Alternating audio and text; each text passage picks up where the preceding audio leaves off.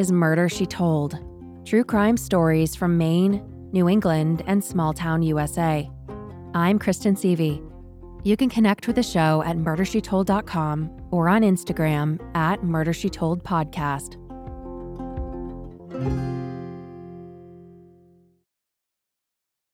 Telling her story is very important. Getting to know who Nettie was is very important. I don't want her memory to die, ever. She may not be here, but she's here forever and always in the heart, and in the heart of her family and her friends and the community of Worcester. Nereida Melendez, who went by Nettie, spent the evening of Saturday, June 4th, 1989, baking at her home in Worcester, Mass. Her graduation ceremony from North High School was set for the next day, and 17-year-old Nettie was making cookies and cupcakes for a party after the event. Monday would be a busy day, with errands and graduation rehearsal in the morning, the ceremony in the evening, and her graduation celebration that night. She called one of her older brothers and his wife, asking them to come over and help her bake. Nettie was excited and proud to graduate high school. She had insisted that her older sister Jolanda come home for the ceremony and party. When Jolanda explained that she couldn't afford to buy Nettie a present and wasn't going to attend, Nettie insisted that just Jolanda's being there was enough. So Jolanda and her newlywed husband headed back to the family home in Worcester to celebrate her youngest sister's accomplishment. Like many teens on the edge of adulthood, Nettie dreamed of getting out of the neighborhood where she'd grown up. After graduation, she intended to take business classes at the nearby Quinsigamond Community College, her first step in pursuing a business career. According to her older brother, Peter, Nettie wanted to become a, quote, woman of the 90s. Her entrepreneurial spirit was reflected in the fun class prophecy section of her high school yearbook, which foretold each student's future. It was predicted that Nettie would run a clothing store with her cousin and close friend, Doris. This is Doris talking about her relationship with Nettie. We weren't like typical cousins. We were sisters. We were best friends. It was all the above. So we had this love-hate relationship, and, we just went through our stuff just like all siblings and friends and cousins all do. Our up and downs was like based on stupid, silly stuff. Her and I had our own little language almost, where we would just look at each other and we know what we were thinking and we would laugh for no reason. That was our relationship. She was more my sister to me. Nettie had a work ethic to match her big dreams. For the past 18 months, she had been working after school and on the weekends as a receptionist and assistant at Sanimate Supply Co., a company that provided commercial cleaning and supplies to local businesses. She intended to join Sanimate's small full-time staff while taking her business classes. To celebrate Nettie's graduation, Sanimate president Jay Tivnan purchased a full-page ad in the North High yearbook. It read, "Congratulations, Nereida Melendez, graduating senior, our #1 star." Between the full-time job opportunity and the yearbook ad, Nettie seemed to have been held in high esteem by her employer. In her yearbook dedication, she thanked her friends at Sanimate for, quote, all the support, encouragement, and help for my future. This is Nettie's oldest brother, Peter. Very ambitious, yeah. At her teenage years, she always wanted to make sure that she wasn't going to be stereotyped, as a Latino, living off the system. She had plans to go to college and major in business and to be a successful woman, basically. Nettie wanted freedom and independence and got her license at the earliest opportunity. She got her license at 16. She was very eager to get her license to drive. She would take her father's car as much as she could. She loved to drive. She'd even drive the Sanimate trucks. They used to trust her. That much they hadn't trust in her, that they would let her use the vans and stuff. When she set a goal out, she did it, and I was very proud of her. Nettie was adventurous and bold, and she encouraged Doris to join her. There used to be a club in the Galleria, which was downtown, and it was for people on 18 to 13, and you can go clubbing. And she would always want to go. My aunt was more liberal than my mother. My mother was strict. I had to do certain things in order to get privileges. And I would tell Nettie, she said, I can't go. And then she would encourage me to jump out the window. And that's how I started jumping out the window to go do what I wanted to go do. She influenced me, in a negative way, but in a good way, because I got to live my high school, life a little bit. I wasn't so secluded and strict, and I didn't feel left out as much. She encouraged it. Flipping through the pages of the North High 1989 yearbook, it's easy to see that Nettie played a vibrant role in her school community. As a member of the pep club, she worked to build school spirit amongst her fellow students. She was active in the drama club and worked on the yearbook staff as well as the school paper. Her U.S. history teacher described Nettie as outgoing, pleasant, happy, and always cordial. Her camaraderie for her fellow students was clear in her parting words in the yearbook. Good luck to all my graduating classmates, and congratulations for all the years of work. We're finally here. I hope you all succeed in your goals and future plans. A small girl with a big voice, Nettie wore her dark, curly hair brushed back from her forehead, full eyebrows arching over her big brown eyes. Nettie had her own sense of fashion.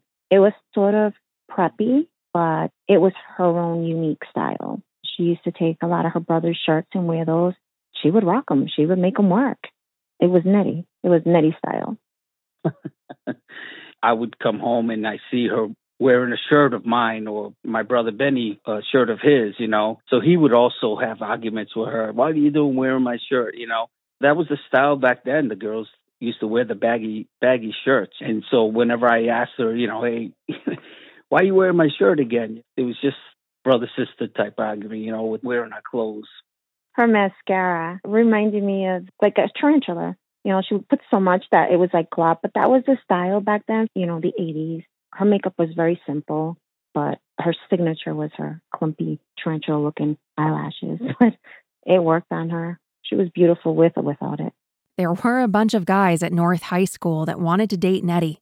Doris reflected on how she handled that attention. Nettie did have a lot of male interest. Just look at her. She had a beautiful soul. She had a beautiful personality. Don't get her mad, though. But she had a great personality. A lot of guys were interested in her. But if she didn't like you, even if she had one or she didn't, she'd say, I got a boyfriend. Or she'd be like, yeah, no, I don't like you. And she was just to the point, very blunt, very bold. She just was so confident. But her main thing was, I got a boyfriend. We asked Doris what would set her off. She would go from 0 to 1,000 real quick. If she didn't get her way, you made her wait, she would leave. She'd just walk away, wouldn't wait for you, very impatient. We would go what used to be called the Galleria, which we used to call downtown. And we would go together and we would supposedly meet in a certain spot. And if I wasn't on time, even if I was a minute late, she would leave. She didn't wait for nobody. She didn't like to be kept waiting. It was like one of her biggest pet peeves. When Nettie's older sister, Jolanda, who she shared a room with, moved out of their Plumley Village apartment, Nettie had the room to herself. This is how she made it her own. Her curtains, they reminded me of kitchen curtains, but they were like ruffled. Everything in her room was pink. She even had a pink phone, like a rotary phone. Just very girly girl. She was modern too, very modern and just very clean too. Everything had to be in a specific spot, very organized. I remember that too. At her senior prom, Nettie wore a strapless silver gown. Although her sister-in-law, Margie, had spent 2 hours arranging her hair for the dance, she ultimately decided to wear it in her regular style. Margie later recalled, "It drove me crazy." But Nettie must have looked dazzling however her hair was styled. And not only was she one of the finalists for prom queen, her date and fellow classmate Estrus was voted as most attractive. Estrus was not Nettie's boyfriend. He was, however, a close friend. In her yearbook dedication, Nettie addressed Estrus, quote, "You're a sweetie. Thanks for listening to me when I was unhappy." Around 8 a.m. on the morning of Monday, June 5th, Lily, a classmate, stopped by Nettie's apartment in Plumley Village.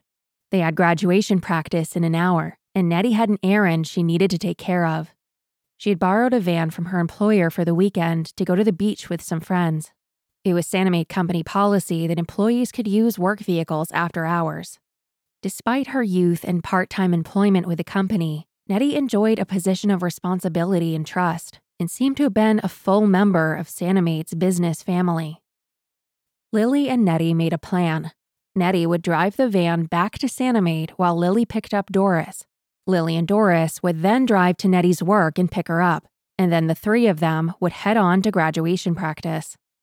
I still have the image in my head of her when she passed by in the van, and she looked like so little in the van in the window, with the white and black checkered shirt on that I know was her brother Benny's. She had her hair up and she just drove by, and she just looked so weird. Like, you're 5'3", like, how are you driving? That was impressive to me. The Sanimate warehouse was a little less than a mile from Nettie's home, so the drive only took a few minutes. Company president Jay Tivnan was sitting in traffic between 8:05 and 8:10 a.m. on Shrewsbury Street when he saw Nettie outside the business. While at work, Nettie made a short phone call to an unknown recipient.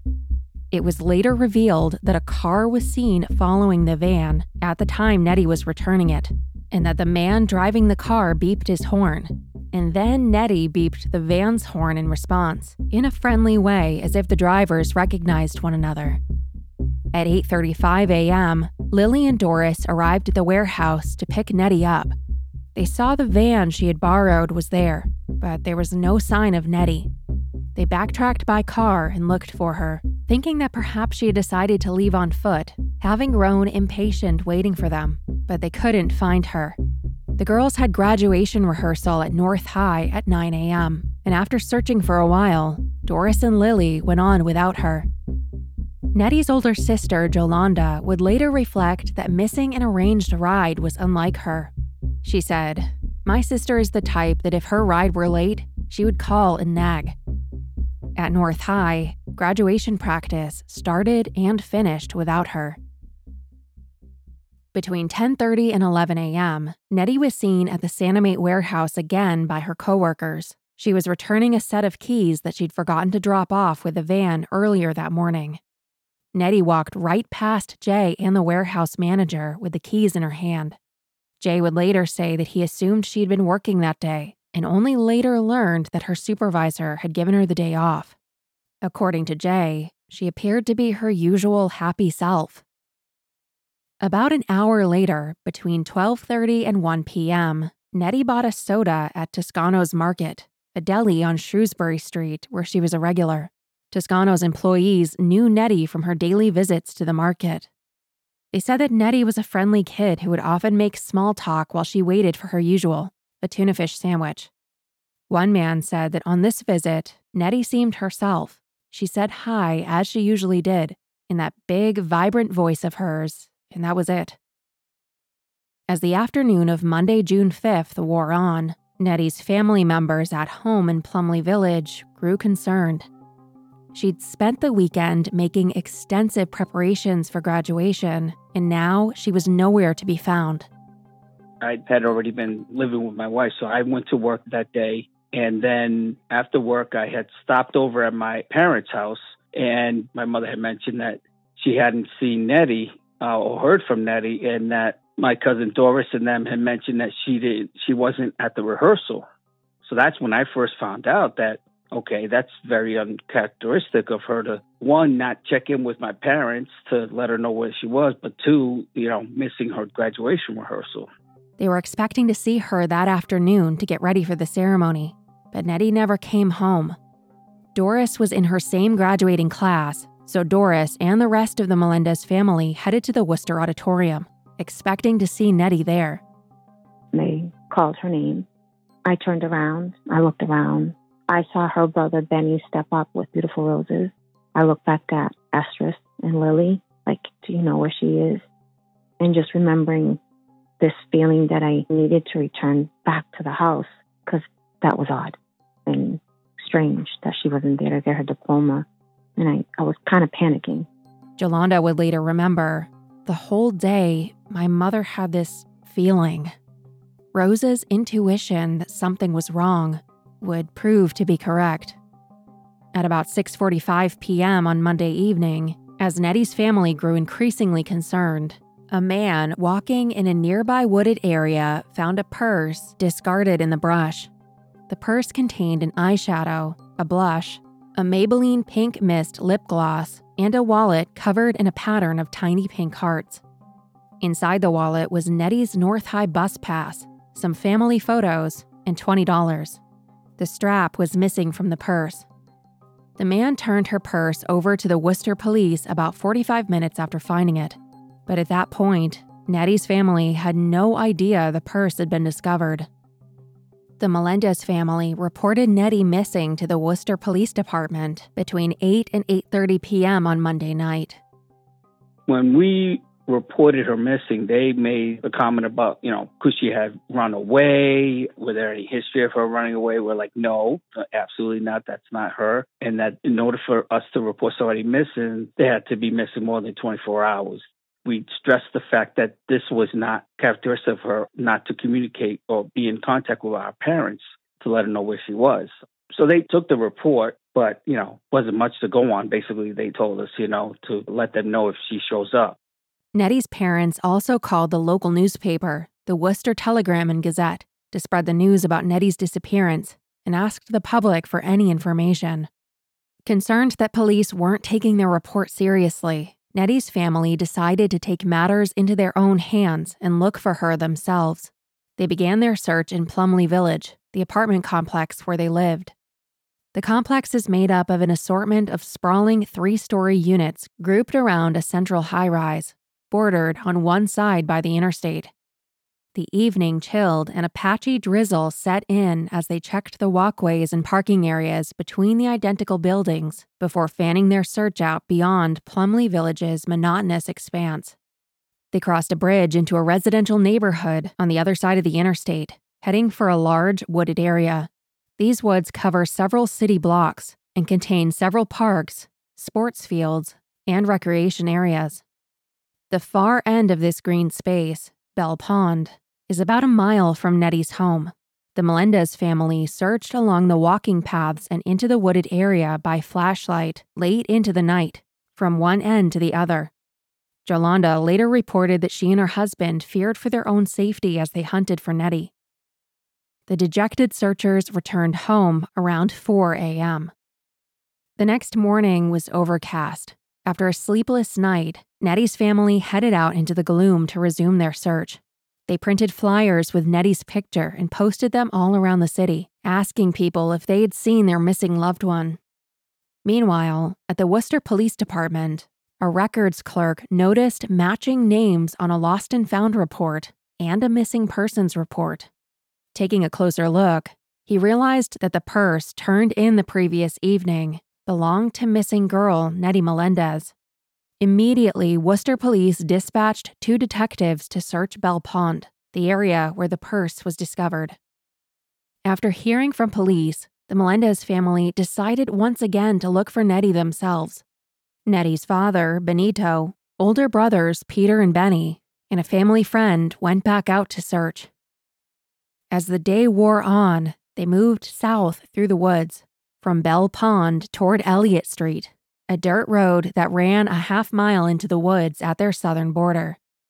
Elliott Street was known as both a lover's lane and a place where stolen cars were stripped for parts. The searchers poked at the damp underbrush with sticks as they hunted. Although they weren't trained searchers, they tried to be thorough. At about 4 p.m., in a hilly wooded area about 40 feet from Elliott Street, Nettie's older brother, Benny, made a heartbreaking discovery. On the forest floor, amidst the wet leaves, he recognized the black and white checks of his own shirt. As he started to clear the debris, he discovered a body lying face up. Benny, stunned, was unable to call out to the others, who were searching only a few feet away. It took only a moment for his brother Peter to realize what he had found. When Peter gently swept the leaves away, it was Nettie's eyes staring up at him. She was still wearing the black and white checked shirt and black skirt she had worn on Monday morning. It was plain to see that she was gone. One of the buttons on the flannel shirt was broken, as well as the plastic clasp of her bra, leaving her breasts exposed. The strap of her purse was wrapped around her neck. Nettie's body was lying among small trees and scrubby ground cover, only about 150 feet from where her purse had been found the previous evening. Worcester police descended on the crime scene. Her loved ones only stayed long enough to positively identify her body. At 5:35 p.m. on Tuesday, June 6, 1989, the medical examiner arrived and wasted no time declaring her death a homicide.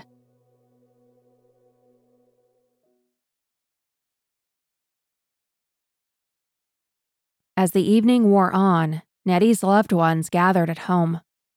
Some family members required medical attention because they were so shattered by the devastating news.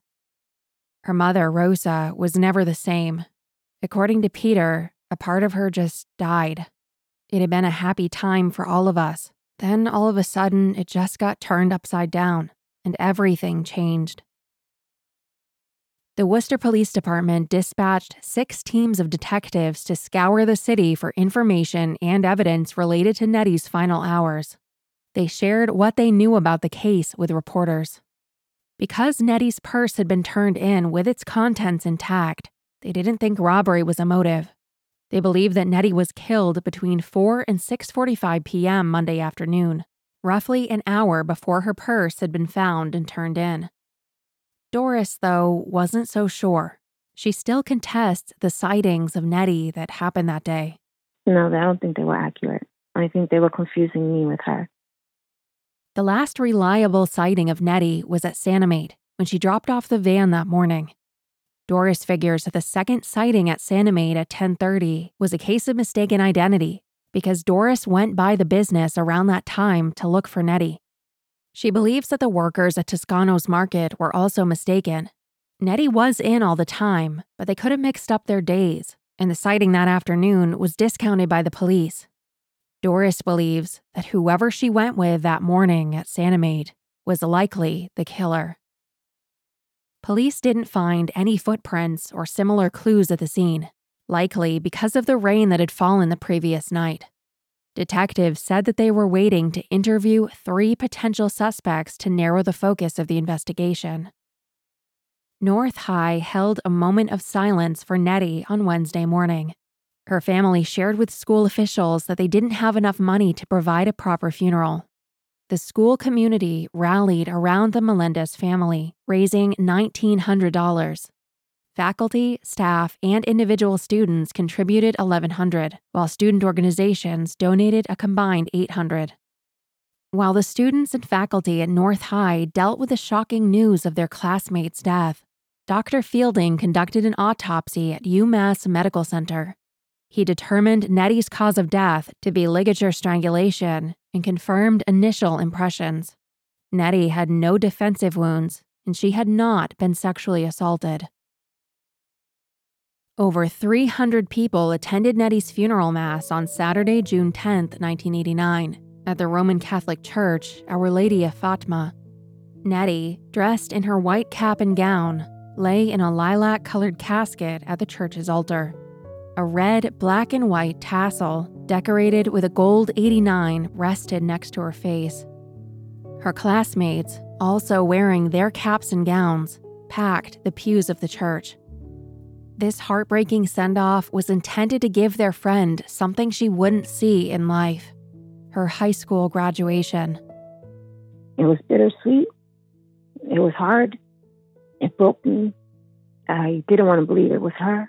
I had in my brain that it wasn't her. I thought she was still alive. She was hiding in my closet. But reality was facing me. And I just played along because I was still lost. Like I wasn't hitting me, truly. But it was beautiful. They were all lined up. We played a song for her, thinking of you. And I just remember the picture of me reaching out for her when they were putting her in there. And Estrus was holding me back because I wanted to go with her. But I remember when I turned around and I saw all the students there and everybody was crying and just staring and just had her back. We knew we were family. We were attached. We were all one. And that was the day that etched in our hearts forever and united us forever. During the funeral mass, friends honored Nettie with their memories. One friend read a note that she had written, and Doris symbolically presented Nettie with her diploma. Standing beside her cousin's casket, Doris said, "I give you the diploma you never received.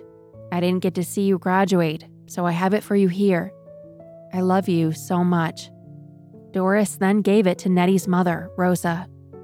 156 vehicles joined in the funeral procession. Many of the cars had orange and black crepe paper, North High's colors, on their radio antennas. As the procession wound its way to the cemetery, it made a detour to Plumley Village, pausing outside Nettie's building so the family could bring her home one last time. They threw roses into the grave, and I took my hat off and I threw it at her. And my fellow alumni did the same. So she had a layer of roses and then the layers of the cap. So no one of the year of 1989 has a cap. It is literally buried with Nettie. And it was our tribute to her. It was my tribute to tell her that I'm always going to be with you. And inside my hat was a picture of me and her. In the days following Nettie's death, 18 detectives worked around the clock and interviewed over 100 people. Although they were looking into 3 possible suspects at the beginning, their leads soon ran cold. As time passed, the public criticized the police for their handling of the case. Why didn't they look for Nettie on Monday night, when she was reported missing? Worcester Deputy Chief John Coakley said that due to the high number of missing persons reports they received, it was not the practice of the department to search right away unless it was a young child. When the Melendez family reported Nettie missing, police told them that a person must be missing for 24 hours before a search could begin. This practice, however, went against Massachusetts law. The Missing Children's Act, established in 1984, required an immediate search for any minor reported missing, and Nettie was just 17. Her information should have been entered into a statewide database established by the Missing Children's Act. Judith Johnson, one of the crafters of the Missing Children's Act, was frustrated with this misstep by police. "I think our children deserve better than what they're getting. If a car goes missing, they run right out and look for it. We're talking about a human life. That little girl is gone," she said. A Worcester police official argued that 99 times out of 100, the person isn't really missing. One state trooper opined that the Missing Children's Act gave police more responsibility without increasing the resources necessary to get the job done, adding, "I'm not sure it spurred police to do anything more than they had already done in the past." The police hadn't connected the dots between Nettie's missing persons report and her lost purse that was turned in that same evening. Her stepfather, Benito, was angry with the police and said they had everything they needed to find Nettie on Monday night, except a sense of urgency.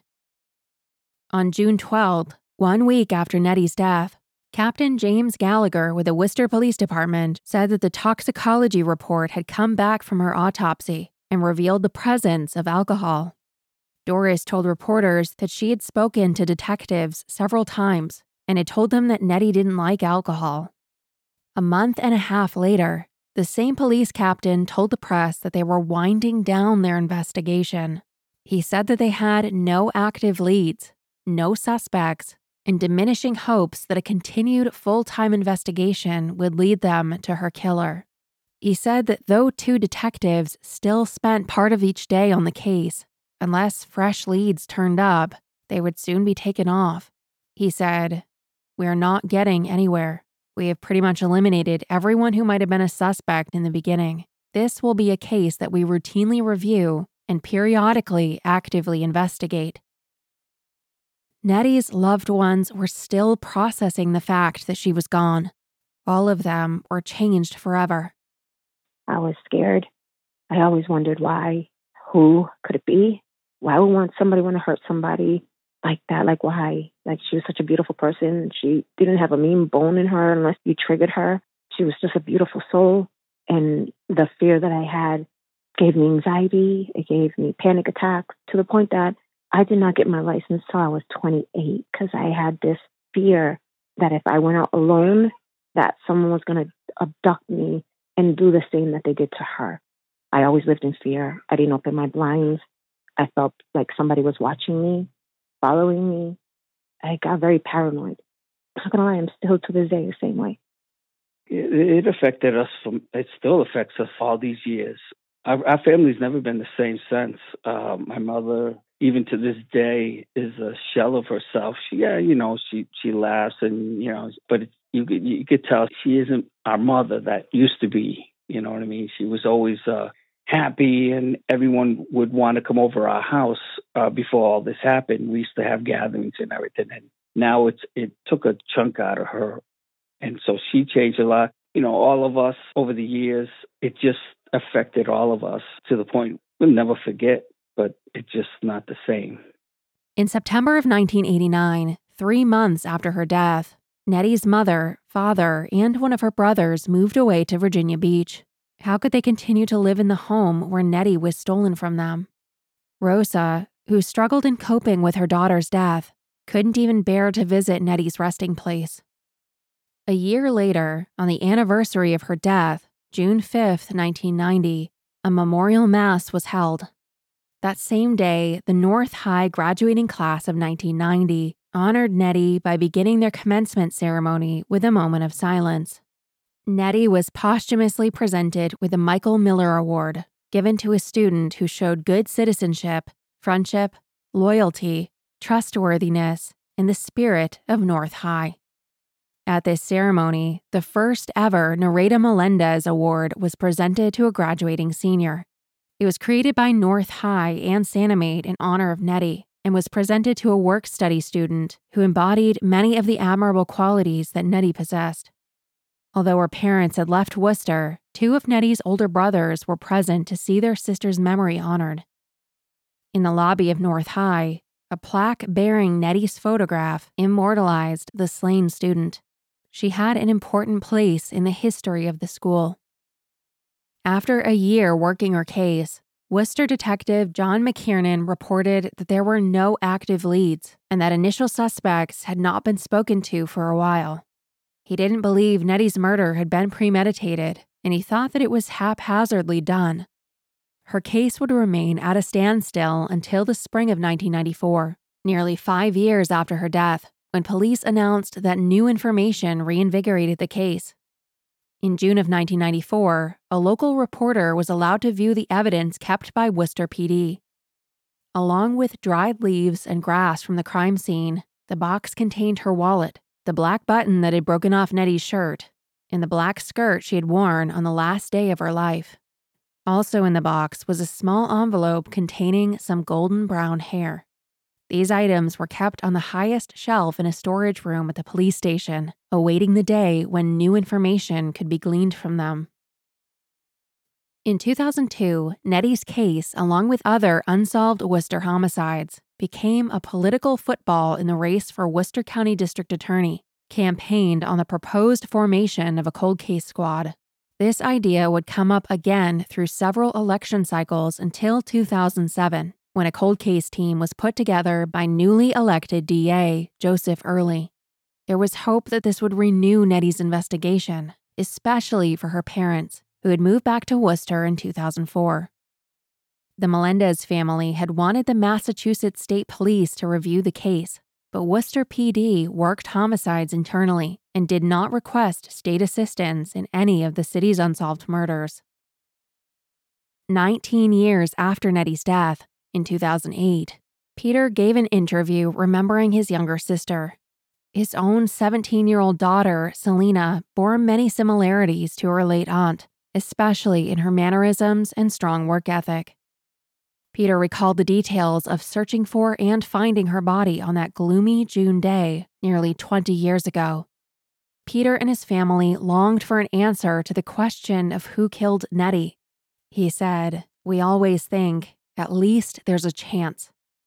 Worcester police approached Nettie's case with renewed vigor in 2009, telling Peter that they hoped to investigate her death, quote, as if it happened yesterday.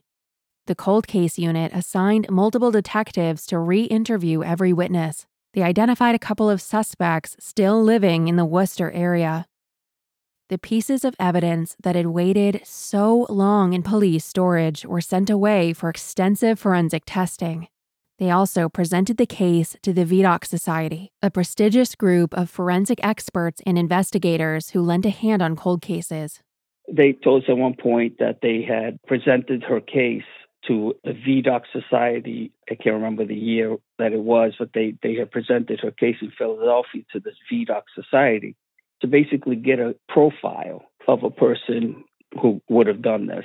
When they came back, they basically told us that they all felt that it was someone she had to have known, that she trusted, and that the way that she was found, the person who did it felt remorse. The fact that she was laid on the ground covered in leaves, that she wasn't just placed there. In 2014, the Worcester DA said that the progress in Nettie's case could lead to a resolution within months. Although the DA couldn't give specific information due to the ongoing investigation, Worcester police confirmed that the case was still active and a high priority. In 2019, Nettie's sister-in-law, Margie Vasquez, shared that police had told her that DNA had been found and a person of interest identified. The family and the police department, we feel we all have a strong suspicion of one person. But again, lack of evidence, or I don't know about the DNA part, but lack of evidence is what we're told. In the fall of 2019, the detectives came to us and told us that they were looking at the DA's office presenting her case to a grand jury. So we're like, great, But like I said, that was in the fall of 2019. And then COVID happened, and basically, as you can imagine, everything closed down. The courthouses did stop hearing cases. And ever since then, that was the last time we've heard from the Worcester Detective's Office. We've never heard from the DA's office. If they're being tight-lipped about it, fine. That's okay. I mean, if you guys, if the Detective's Office and DA's office is being tight-lipped about it because they feel they got something, okay, I'm fine with that. But don't lead us on, for the next 5 years to make a case.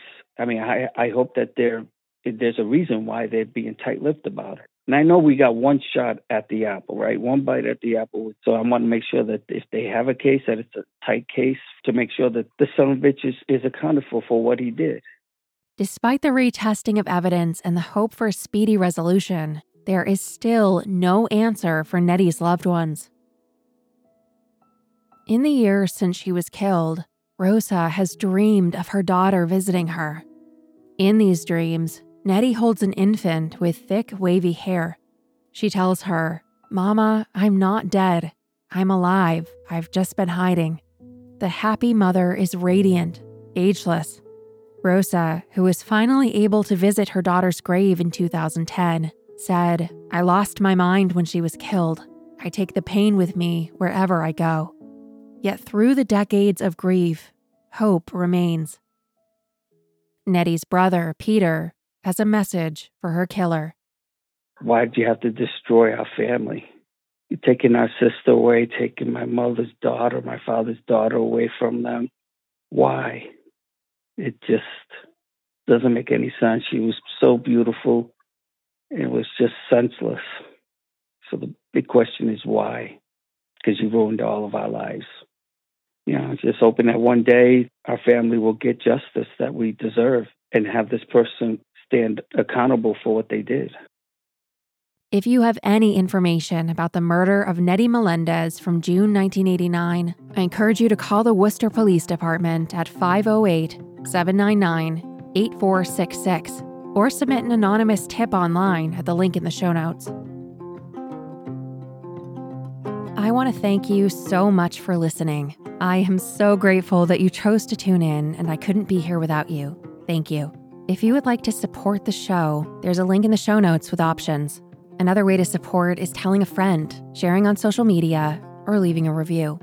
A very special thank you to Nettie's family, Peter and Margie Vasquez, Doris Martinez, and Yolanda Melendez for sharing their memories and trusting me with Nettie's story. A detailed list of sources and photos can be found at murdershetold.com. Thank you to Meg Cooker for her writing, and to Samantha Coulthard and Byron Willis for their research support.